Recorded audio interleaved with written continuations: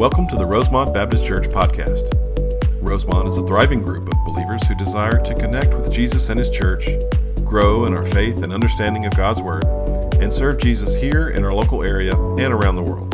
We are located in LaGrange, Georgia at 3794 Hamilton Road, and invite you to join us for either of our two services on Sunday mornings. Please visit our website at rosemontchurch.org for more information. And now we pray that God speaks to you in a personal way as you listen to this week's message from our missions pastor, Joe Fry. Good morning. My name is Joe. I'm the missions pastor here at Rosemont. We're going to be continuing in Isaiah. We'll be in Isaiah chapter 5. But just to recap a little bit and to review as we go through the book of Isaiah, and really for any Old Testament prophet's book as well, there's some key things that we need to always keep in mind as we go through the text. The first thing I want us to remember as we go through this morning and as we go and continue to for the rest of the time that we're in the book of Isaiah is the intent. And what I mean by that specifically is that the intent was to affect change in those people's lives. And it affects change in our lives as well. But more so, over 90% of what the prophet said was immediate. It was for those people that were hearing that message in that day and age. Now, it's very relevant to us. We can draw a lot of truth out of it. But that means that less than 10% of it was about Jesus or Messianic prophecy, New Age covenant, which is the age we live in today as New Covenant believers, or end times prophecy. So 90% of what we read going forward in the book of Isaiah, we can kind of presume is going to be about the people of Israel. Now, with that being said, a majority was immediate judgment, of course, but a lot of it was expressed poetically. And why I want to emphasize this is because what we're going to read today here shortly was an ancient Hebrew poem and written in a prophetic manner. But a lot of what you're going to read, whether it's in the book of Isaiah or other books in the Old Testament that are prophetic, are written in a very poetic mind. So there's analogies, symbolism, all sorts of things, metaphors, etc. The prophets were given a very specific message from God. This wasn't their own message. They didn't come up with it, and that's why they're succinct. They don't contradict each other, and they were always about enforcing or reminding the people of Israel the covenant that they had with God. So they wanted to continue to remind the people, this is what you should be doing, this is what you are doing, and this is what God is going to do. And that kind of brings us to our last idea, is that as we hear these prophets speak, there's kind of different categories of what they're saying, and they can kind of be divided up generally into a few of these. One is the indictment. So we've sat here for the last few weeks, and we've listened to a lot of what the people of Israel were doing wrong. We've heard about what the women were doing wrong, what the men were doing wrong. We've heard generally as a nation what they were doing wrong, how they were lost. So these are called kind of indictments. And you can read them in any other prophet as well, where they'll accuse the people of what they've done wrong. And then there's the woe or the warning. And there's a very lengthy one here. We'll get into that later. Then there's a promise. So sometimes a promise is good. It's very restorative and maybe even messianic in the promise. Sometimes the promise is judgment as well. And then finally, the prophet always brings them back to what they should be doing with the covenant, and a constant reminder of that as well. So we kind of see these different things within what we're about to read as well. So Isaiah chapter 5, starting in verse 1, you can join me there. Let me sing for my beloved my love song concerning his vineyard. My beloved had a vineyard on a very fertile hill. He dug it and cleared it of stones and planted it with choice vines. He built a watchtower in the midst of it and hewed out a wine vat in it. And he looked for it to yield grapes, but it yielded wild grapes. So let's pause there. These first couple verses are crucial for us to understand. And the first thing the prophet's saying is, let me sing for my beloved. So the prophet's describing the work of his beloved Lord, right? So we understand that, and this kind of feels like almost like a Song of Solomon kind of idea here. The prophet loves God, and you can feel that here. And then he says, my beloved had a vineyard on a very fertile hill. So especially in the Holy Land, fertile, necessary land to plant a vineyard, especially what vineyards produce, this very special, rare commodity. It was not just randomly chosen. They would look around the area that they had, and they would use the choice land for that.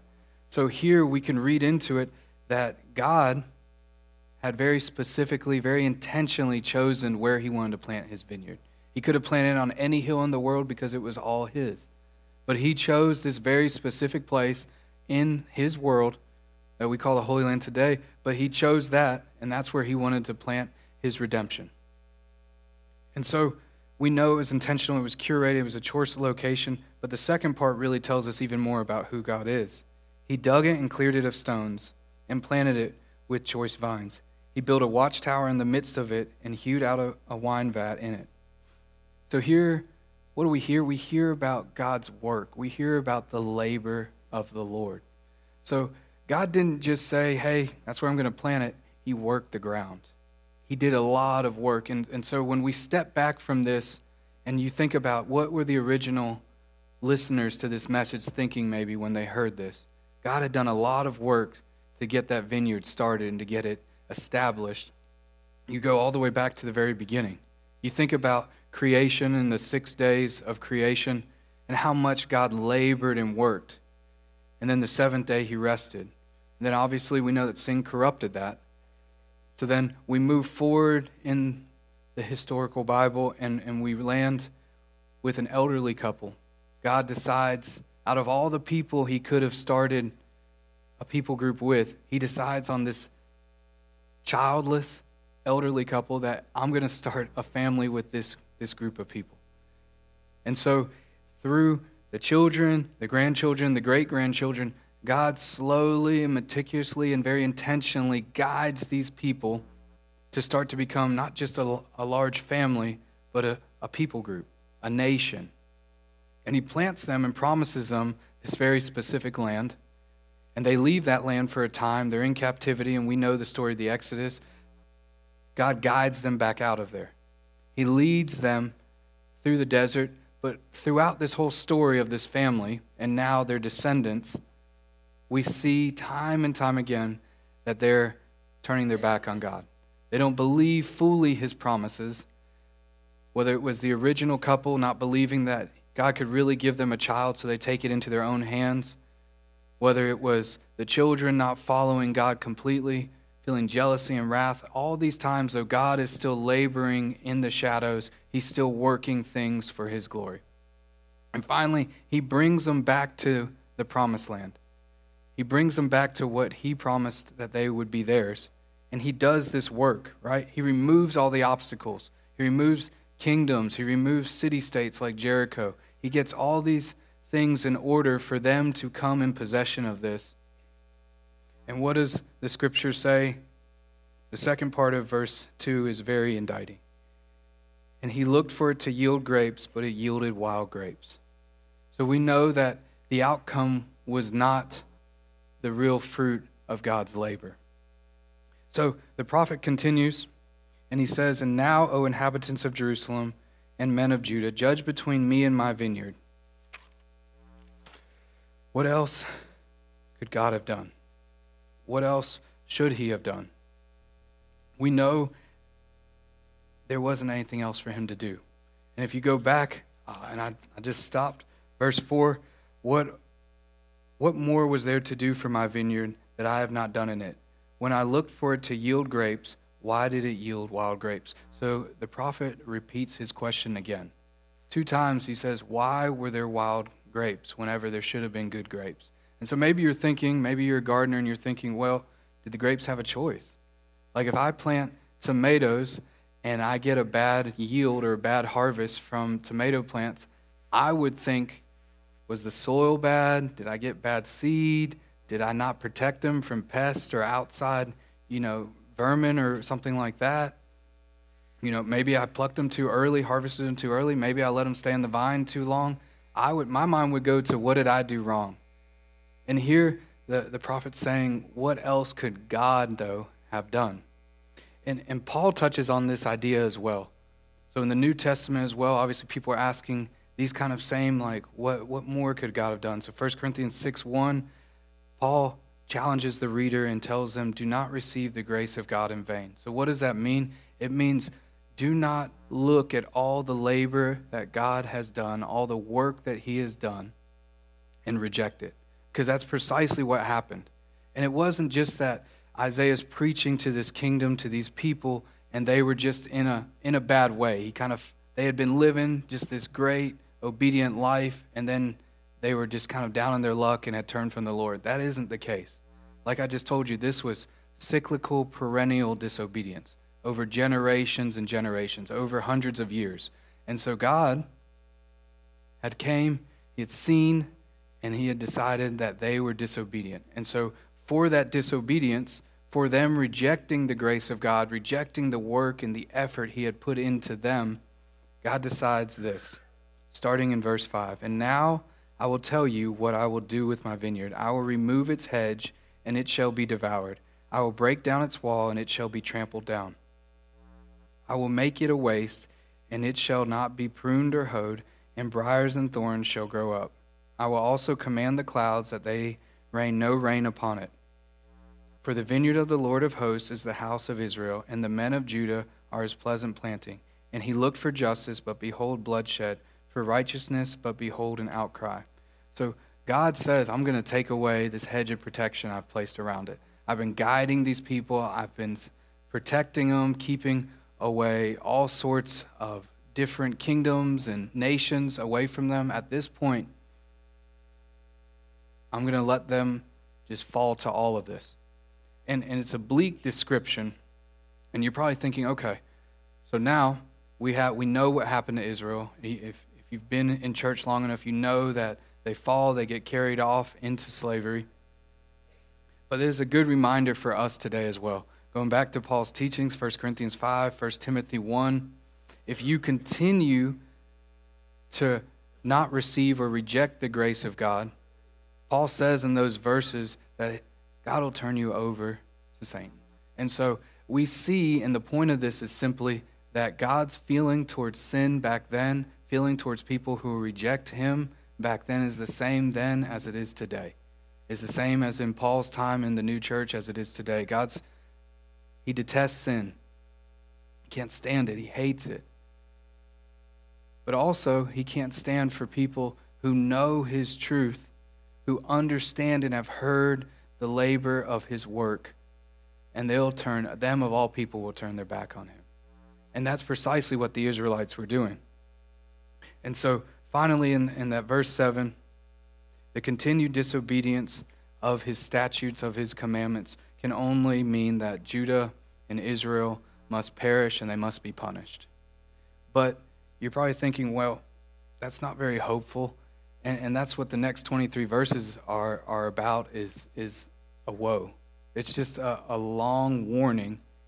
And so instead of going through all 23 verses, I want us to skip to verse 24.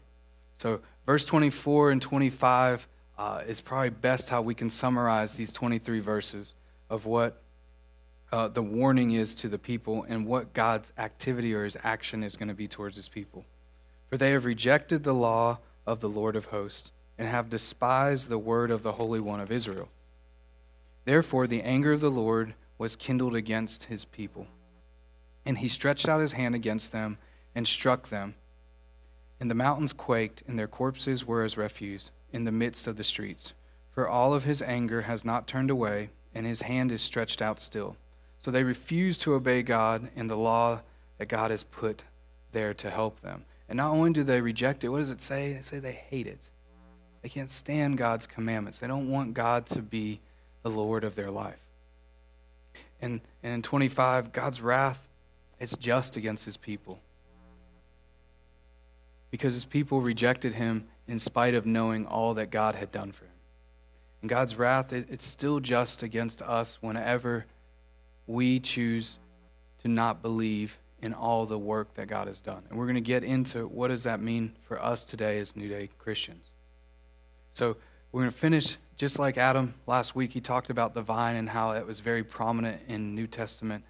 Likewise, there's a whole parable about a vineyard in the New Testament. So I'm going to give you a quick second. If you'll turn to Matthew 21, that's where we're going to finish today. So Matthew 21, starting in verse 33. So, give you quick context. At this part in the book of Matthew, in the Gospel of Matthew, we're in Holy Week. So previously, the previous day before this, Jesus came in on Palm Sunday. Everybody celebrated him. He went to the temple. He went back out, spent the night in Bethany. He comes back into the temple that morning to preach again. He curses the fig tree and then makes his way to the temple. And here are one of the teachings that he gave the people in the temple. So starting in verse 33, hear another parable.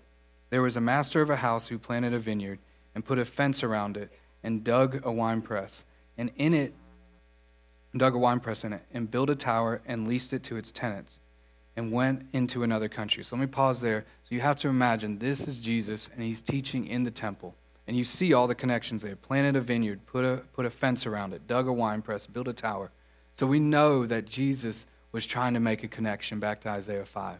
He's trying to show them the labor of the Lord. And then, when the season for fruit drew near, he sent his servants to the tenants to get his fruit. And the tenants took his servants and beat one, killed another, and stoned another.